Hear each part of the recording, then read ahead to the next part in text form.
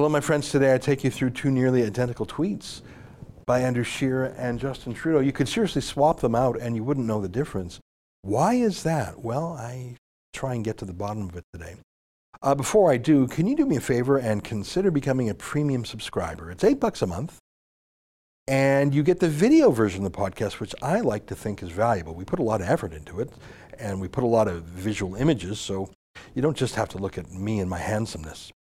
If you want to be a premium subscriber, it's $8 a month at premium.rebelnews.com. All right, here's today's podcast.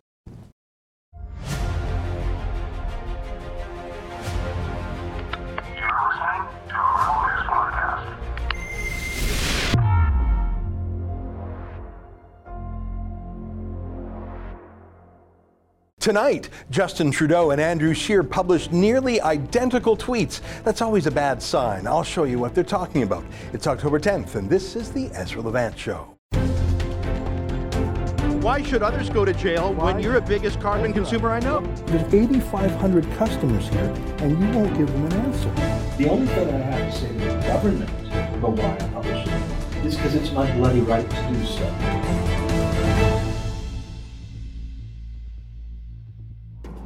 Did you see this tweet from Andrew Scheer? This is sad news. Threats of violence and intimidation are absolutely unacceptable in Canada. And as you can see, he's retweeted a comment by a CBC reporter named Suresh Das. I'll read that comment in a moment, but it's pretty much identical, Andrew Scheer's tweet, to this tweet from Justin Trudeau, written just about an hour earlier. Trudeau said, "Hatred and threats of violence have no place in Canada. We are always stronger together than when we're divided." So let me read what was in the tweet from the CBC that both leaders retweeted. It was an image from the Instagram page of a Syrian restaurant called Sufi's. I'll read it in full. "Permanently closed.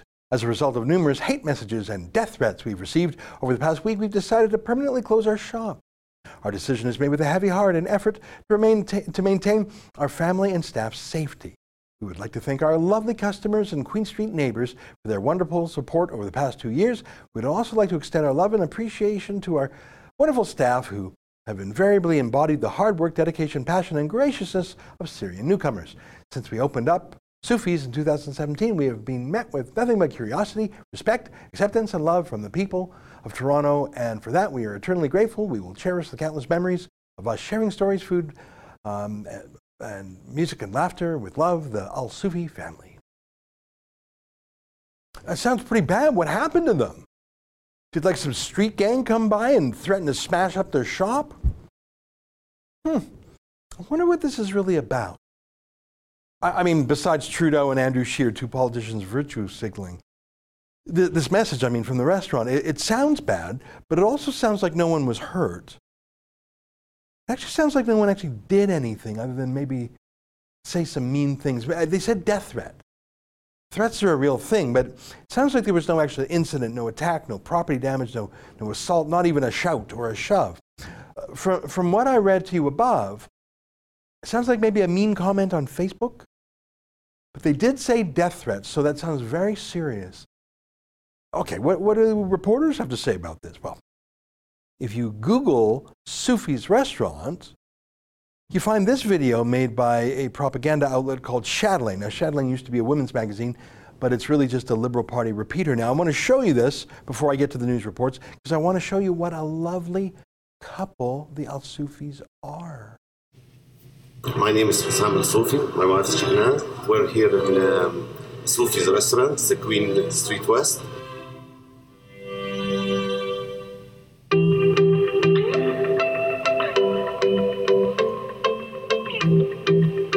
To know a culture, from their food, you just need an appetite and open mind, and you will understand everything about this culture. When we came to Canada, we said we're going to serve the authentic Syrian food only, and this is what we are doing. I'm a civil engineer originally. We went to Saudi Arabia since 1995. We stayed there for like 20-something years. I study fine art in Syria. Then I go to Saudi Arabia and work with handicap and special education kids. 3 years ago, we decided it's enough for us, that we have to have a new home now because of the unfortunate events that took place in Syria. So we were looking for a new home to hold us, and we couldn't find better than Canada to come. We're starting our new life. So you can see a few things. First of all, they say they're Syrian, and that's true if you mean where they were born, but they left Syria, I think they said in 1995. That's 24 years ago. And they moved to Saudi Arabia, so they're about as Syrian as I am.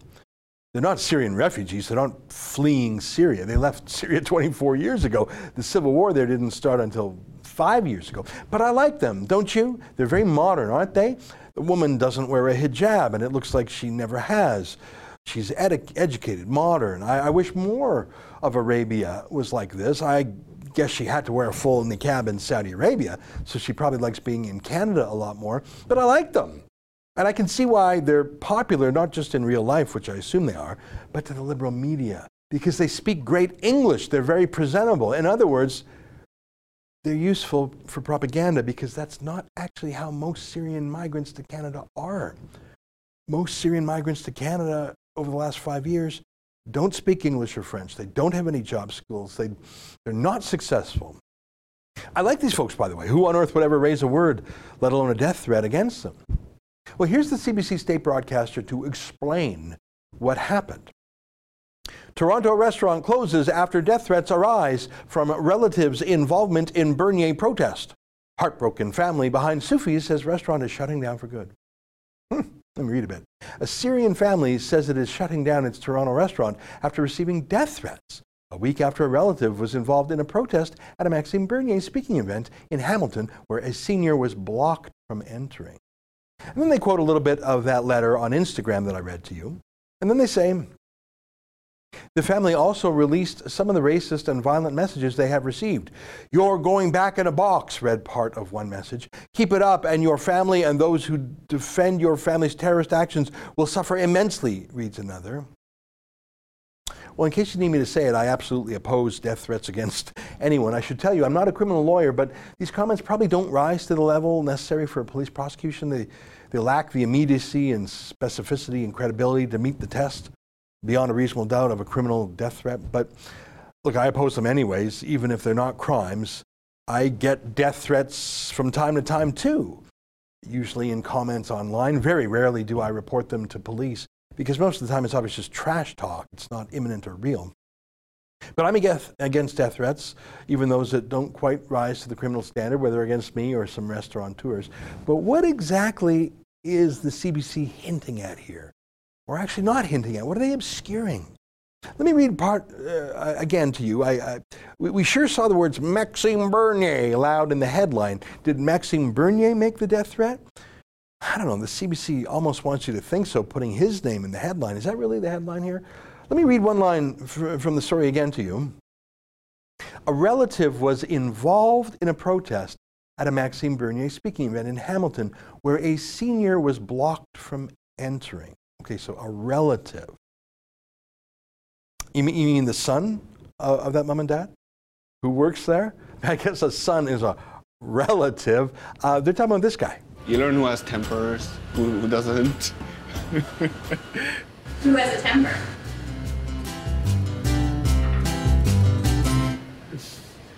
I'm not going to complain about my brother like he complained about me.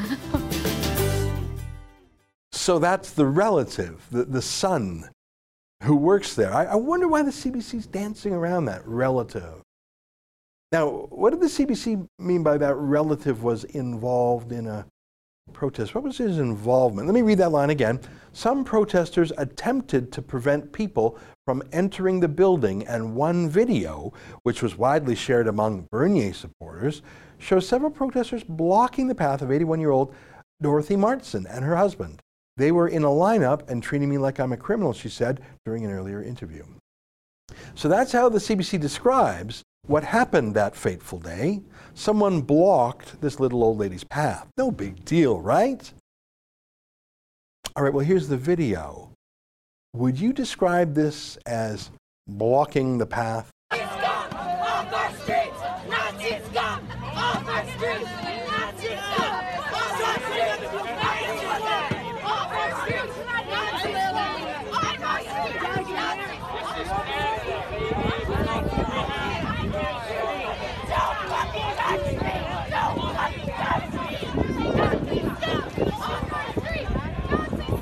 No, that's not blocking the path.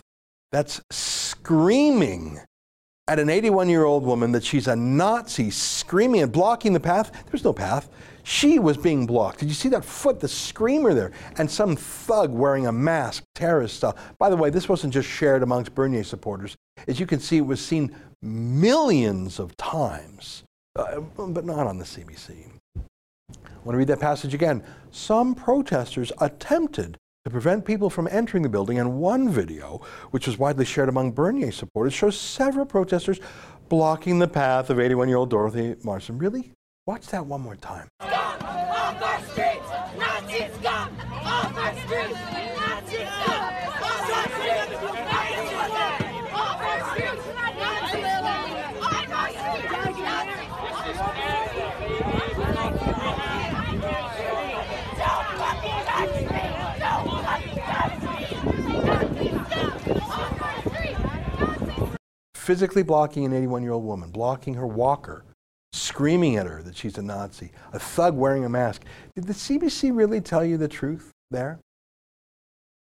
The son of that Syrian couple, an employee of the restaurant, was wearing a mask. Now we know that. We know it was him because he's stupider than your average Antifa. They usually dress all in black. It's a tactic called the black bloc because that means it's harder to ID someone later. But you can see it's the same guy. It's the son. He wears that same orange shirt a lot. You can see his tattoo on his arm. Same guy. It's the son of that lovely couple. His name is Allah. If there's some thuggish riot around Toronto, he's there. He's there. He's on the streets. He's at that fight in a mall.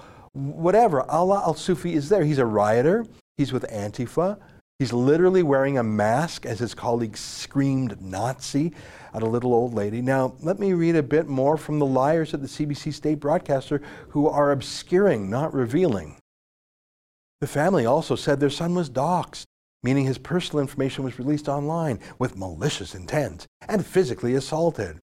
Our family and business do not condone acts of hate, violence, or harassment in any shape or form, the statement said. We want to restate that we are not affiliated with any political group or organization or either side of the political spectrum. We simply believe in kindness, peace, and understanding between all people. Now, I think that's probably true of those two lovely parents. The couple from Saudi Arabia who look normal and productive members of society. They don't look radical. They certainly don't look Islamist. The mom is clearly a liberated woman. They're not Syrian in any real way other than they left that place 24 years ago. I'm not sure why they keep being described as Syrian refugees when they haven't been there since 1995. We don't recognize people from Saudi Arabia as refugees, and that's where the family came from. They were actually quite rich in Saudi Arabia. But I think maybe this couple does a little bit of fibbing too. I think they're downplaying the thuggery of their son. I think they're lying about him a little bit. I find it hard to believe that they don't know what he's doing with his spare time because he keeps doing it, doesn't he? And he's not shy about cameras, is he? I mean, maybe he takes a few shifts at the restaurant in between, but protesting against Canada, hating Canada, seems to be his real job. I wonder why he hates Canada so much, why he protests against us, why he wears a mask, why he gets into fights, why he gets into riots, why he participates in the bullying of an 81-year-old woman. You'd think he'd be down on his knees every day thanking Allah for bringing him out of Syria and out of Saudi Arabia, two of the worst countries in the world, where protesting is illegal, by the way, and bringing him here to our great country. Instead, he clearly hates us, going by what he does. I don't know how his parents can be so nice and he be so foul, but the fact that they've hidden his true nature makes me doubt that they really did get the death threats they claim, because the other things they're saying don't quite check out. I noticed in another news report that was not written by Trudeau's CBC, do you see that here? The police say that the family didn't actually file a police report. That's weird. If I had a death threat, I'd be calling the police immediately, not the press, not Instagram. I have had death threats. I did call police immediately. Wouldn't you, if they were a real death threat? They still haven't called police, but they called the CBC.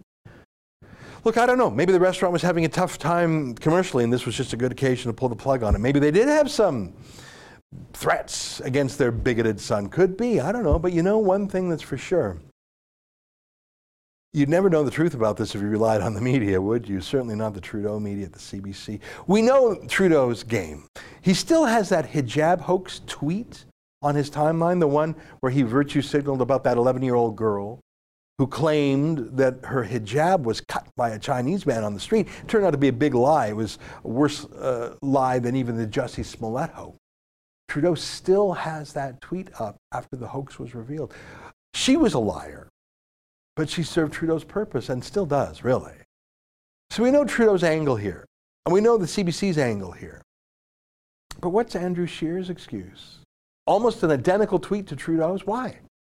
Why is he supporting an Antifa thug? Why is he supporting what could be a hoax? I don't know. If you haven't reported it to police, I'm a bit skeptical. Well, I know why Andrew Scheer's doing this, because the CBC says it's cool.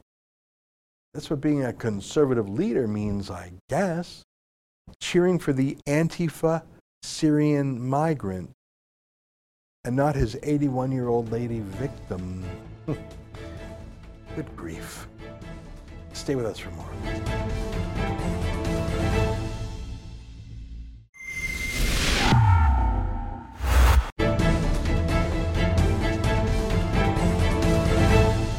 Well, there is nothing that Justin Trudeau won't throw money at in this campaign.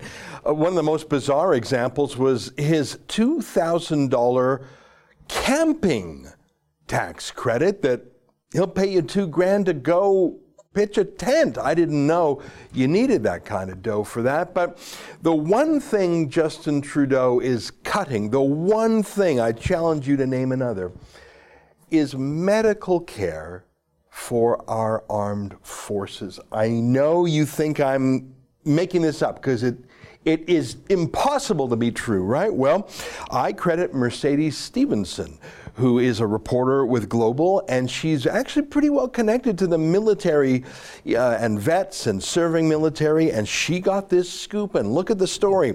Federal government cuts reimbursements for military health care, hospitals on the hook for millions. One last detail. Unlike civilians, the federal government has a special constitutional obligation to cover doctor's visits. So they pay doctors like, I suppose out-of-province insurers would pay you if you pay for your health care if you were in a different province. Justin Trudeau has decided this is the area he will cut of all areas. I can't even believe it, but it's the truth. And joining us now to talk about this shocking truth is our friend Lee Humphrey, who's the founder of James International Security and Veterans for the Conservative Party. Great to see you again, Lee. Good to see you, Ezra. Have I properly summed up this story that basically the feds have one constitutional responsibility, and that is pay for the health care of soldiers? And they said, you know what? That's the one thing we're going to come back on. Is that true? It's absolutely true. And as you alluded to, Mercedes scooped this story, and she does have a solid reputation within the veterans and military community for getting it right. I want to quote from her story, if I may, because I want to give the exact kind of detail that she has here. So, for example, where military bases are, obviously that's where soldiers and their families are. The Kingston Health Services Center, located near the base at Kingston, as well as the Royal Military College, estimates a shortfall of $2.3 million, as in that's what the doctors charge. But the federal government has just said, yeah, you know what, we're going to pay you $2.3 million less. Pembroke Regional Hospital, located near the Canadian Forces Base at Petawawa, projects a shortfall of $3.4 million. Now, I got to tell you, $2.3 million plus $3.4 million, my math says that's $5.7 million, so that's about half of what Trudeau gave to Omar Khadr. So he gave Omar Khadr $10.5 million, and he's, I guess, taking it out of the hides of soldiers and their families. Yeah, there's some personal irony here for me. When I broke my back in a parachuting accident, I was actually medevaced to initially to the Pembroke Hospital. So I received my initial care on the drop zone from Canadian Forces medics. But, you know, I think your viewers might like to understand where this came from, how this came about, and why the military doesn't treat its own soldiers and families like you see in the United States. Yeah, I'm having trouble wrapping my head around it. Sure. Harjit Sajjan, I mean, I don't want to talk about the issue of stolen valor, him taking more credit than is due. Underneath it, I think he was a good man. I mean, I've never met him. He was a cop. He was a soldier. He seemed to enjoy soldiering. I think Sikhs have a tremendous tradition of soldiering. I sort of liked the look of him when he became defense minister, and I thought, finally, you got a guy who knows what it's about in that job. I feel like he's been an advocate from the Liberal Party against soldiers, instead of my hope coming true that he would be a true soldier's defense minister. It seems like all he does is give bad news to the troops. And listening to him now, he sounds like Trudeau. Yeah, unfortunately, when he was first elected and named as defense minister, several of my friends who are senior officers that served with him, that trained with him, that in a couple of cases deployed with him, said, this is a good guy, give him a chance. They don't say that anymore. And I think you can look at several older Liberal cabinet ministers that were seen as, yeah, we had differences, but they had principles. They had a standing with the Canadian public, but they've had to defend Justin Trudeau and his decision-making process, whether it's his personal failings or whether it's his policy failings. And they've had to give up their principles, or as a friend told me the other day, they get JWR'd. In other words, you mean Jody Wilson-Raybould? She get run out of the place. I mean, she's now a goofy acronym about what happens to you if you stand up against this prime minister. So, Sajjan, putting aside again his embellishment of his personal service in Afghanistan, he gave up the moral authority, and Vance joined him. General Vance, the chief of defense staff, joined him, and they have made some of the most ridiculous decisions or supported them in the last couple of years that I've seen coming out, going back to the Chrétien years. Yeah. You know what? I went to Ottawa to cover the trial of Vice Admiral Mark Norman, and the day I chose to go to Ottawa, coincidentally, was the day the Crown dropped the charges, and it was a most unusual, and I would put it, legally embarrassing dropping of the charges, because the Crown clearly was tricked and misled by the government. She wasn't given all the facts. I think she should have known better. I think she should have pushed back, but Vice Admiral Mark Norman was put through this whole sham trial, and I think the prosecutor was too much in collusion with the PMO. But finally, they did the right thing and let him go. I can only imagine the bunker mentality of the Prime Minister's office and the Defense Minister's office to agree to go to war against an honest soldier like that. You've got to make your heart cold as ice to go to smear a good man and to take on real soldiers. Maybe they actually hate soldiers. Now, I know I'm just trying to psychologically wrap my head around, why would you do this? Let me give me one more example, Lee, and I'm sorry I'm rambling a bit here, but who would cut, you cut a perk maybe if you're in cutting mode, but cutting hospitals? Do you remember that tweet that Justin Trudeau did a while back to a U.S. late-night talk show comedian named Trevor Noah, where he said, hey, how does $50 million sound? And he just chucked $50 million to some late-night comedian in a tweet for a moment of, I'm cool. $50 million for that crap. And you're clawing back surgery and health care for soldiers. I don't even know what to say, Lee. Yeah, it's bizarre. I mean, in the late 90s, to save money, the forces were reduced massively in size and in budget. And one of the things they did was they farmed out healthcare, and they limited the number of medical personnel in the military to those capable of deploying. They did the same thing in the combat arms. And so we were at bare bones. And one of the reasons they pay a higher fee to the out-of-province level was to ensure that the military had really good access to medical care in the civilian system, because typically military people were coming in with complex issues, and the military needed those folks back as quickly as possible because literally they cut us down to the bone. Yeah. And the minute you reduce those rates and we just become another person in the queue, you're not going to meet your deployment numbers. Yeah. And so suddenly you have a hollowed out military again. But seriously, this is Justin Trudeau. Yeah. His father was no different. Yeah. He hollowed out the Canadian military. Jean Chrétien did it again. And just as it was being built up again, we switched back to Trudeau and we began the promise everything 10 years from now, make it all sound nice on paper and do absolutely nothing. Yeah. Yeah, it's a great point. In the short term, the troops get hurt. Yeah. You know, you made me think because, of course, many military positions are very physical positions and dangerous positions. If someone is injured, you need them treated right away.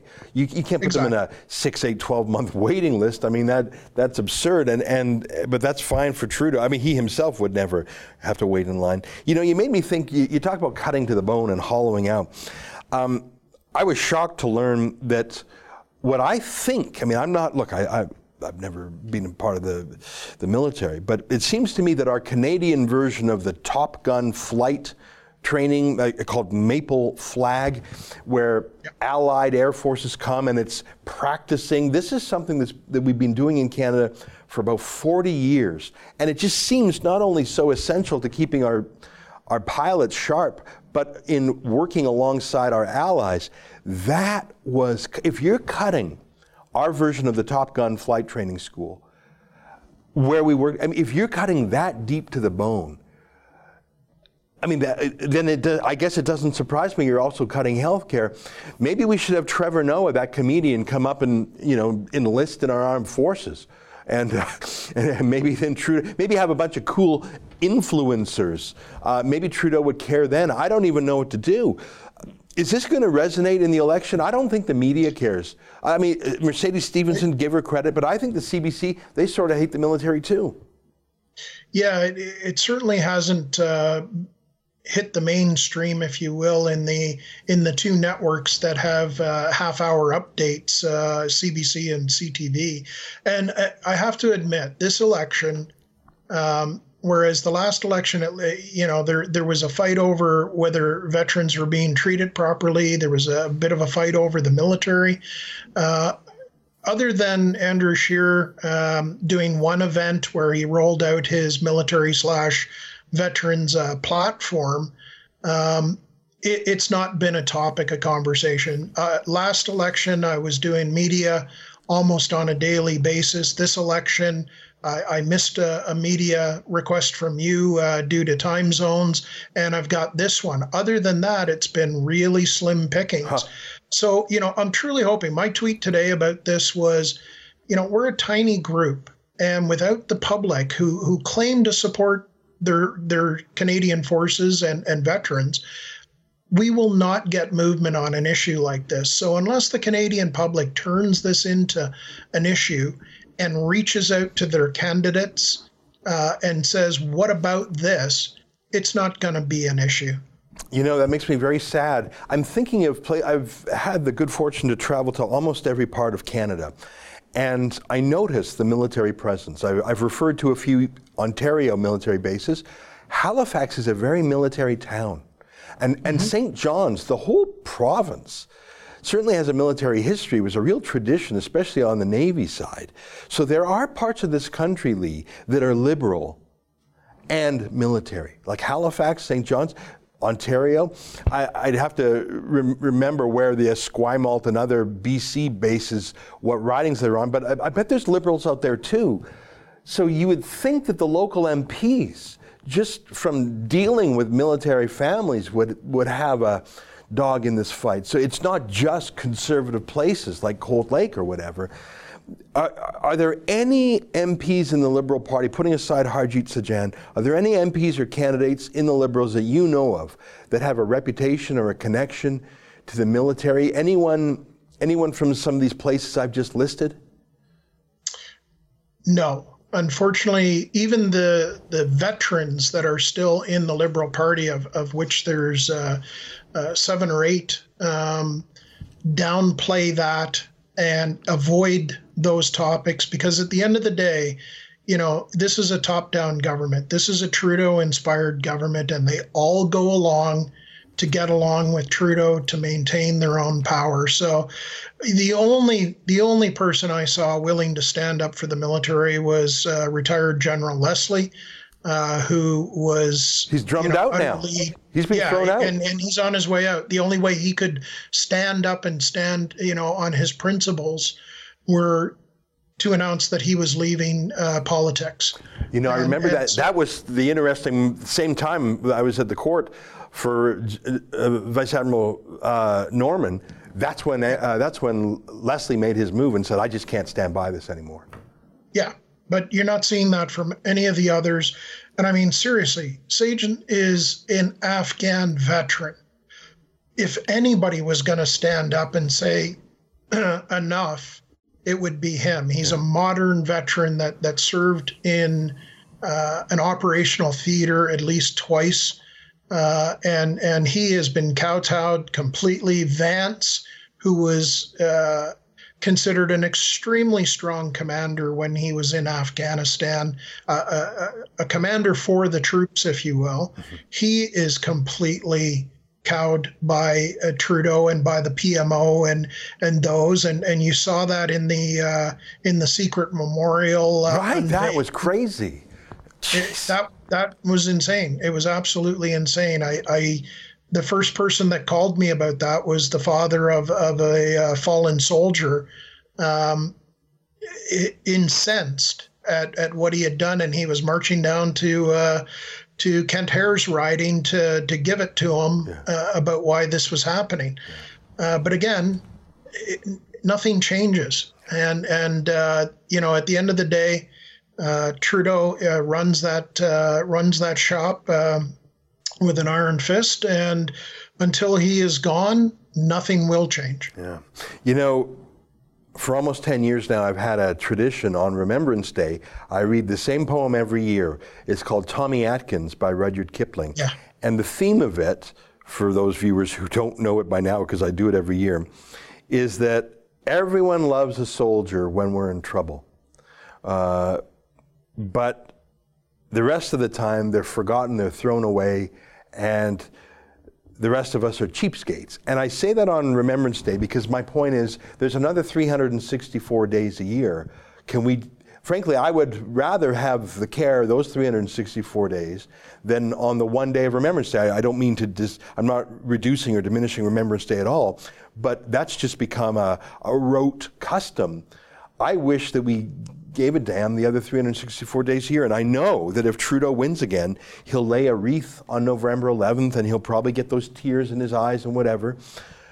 But then he'll go right back to cutting these expenditures and hiding the memorial. It makes me very mad, and I always choke up a little bit, frankly, with tears when I read that poem, because that was written over 100 years ago and it's bloody well true today. Last word to you, Lee.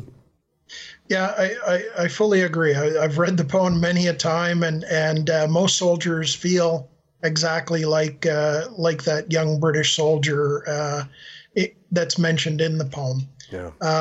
But I have faith. I really do. I have faith in our citizens that they love their military, that they respect their military, they respect veterans all year long. While they may not be at the top of mind all year long, they do respect what we've done for the country. And I'm truly hoping they'll show us that when they go out and vote. I know there's many issues that are more important to them, but at the end of the day, you know, when someone disrespects an entity that you love and care about and respect, you need to stand up. And we don't like racism. Trudeau pulled a racist move. We don't like sexism. He's pulled sexist moves. We love our military and we support our veterans. He doesn't seem to give a crap about us. Yeah. So there's lots of reasons to vote for another party, for somebody else to lead this country that will show respect to people of color will show respect to women and will show respect to our serving men and women and our veterans. Yeah, well said. Well, great to have you on the show. You're welcome anytime. And I thank you because, of course, you bring a great personal experience in history, and you yourself have been an advocate for vets in a way that I wish there were many more people like you. And I know you do inspire our viewers, so I thank you for that. Lee, it's great to see you again. You as well, Ezra, anytime. Right on. There you have it, Lee Humphrey, who's the founder of James International Security, and he also founded the group Veterans for the Conservative Party, telling it like it is, as he always does. Stay with us. More ahead on The Rebel.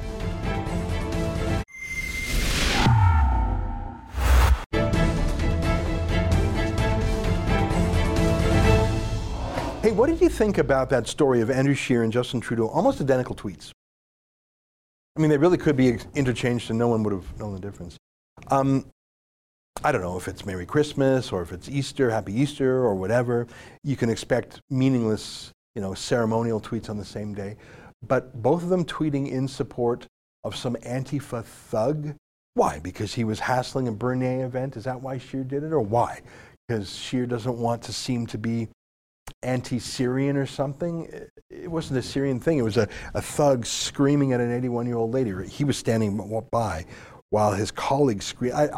What's going on over there in the Conservative Party war room? I just don't understand it. Let me know if you think I'm wrong on this one. All right, that's our show for today. Until tomorrow, on behalf of all of us here at Rebel World Headquarters, good night. Keep fighting for freedom.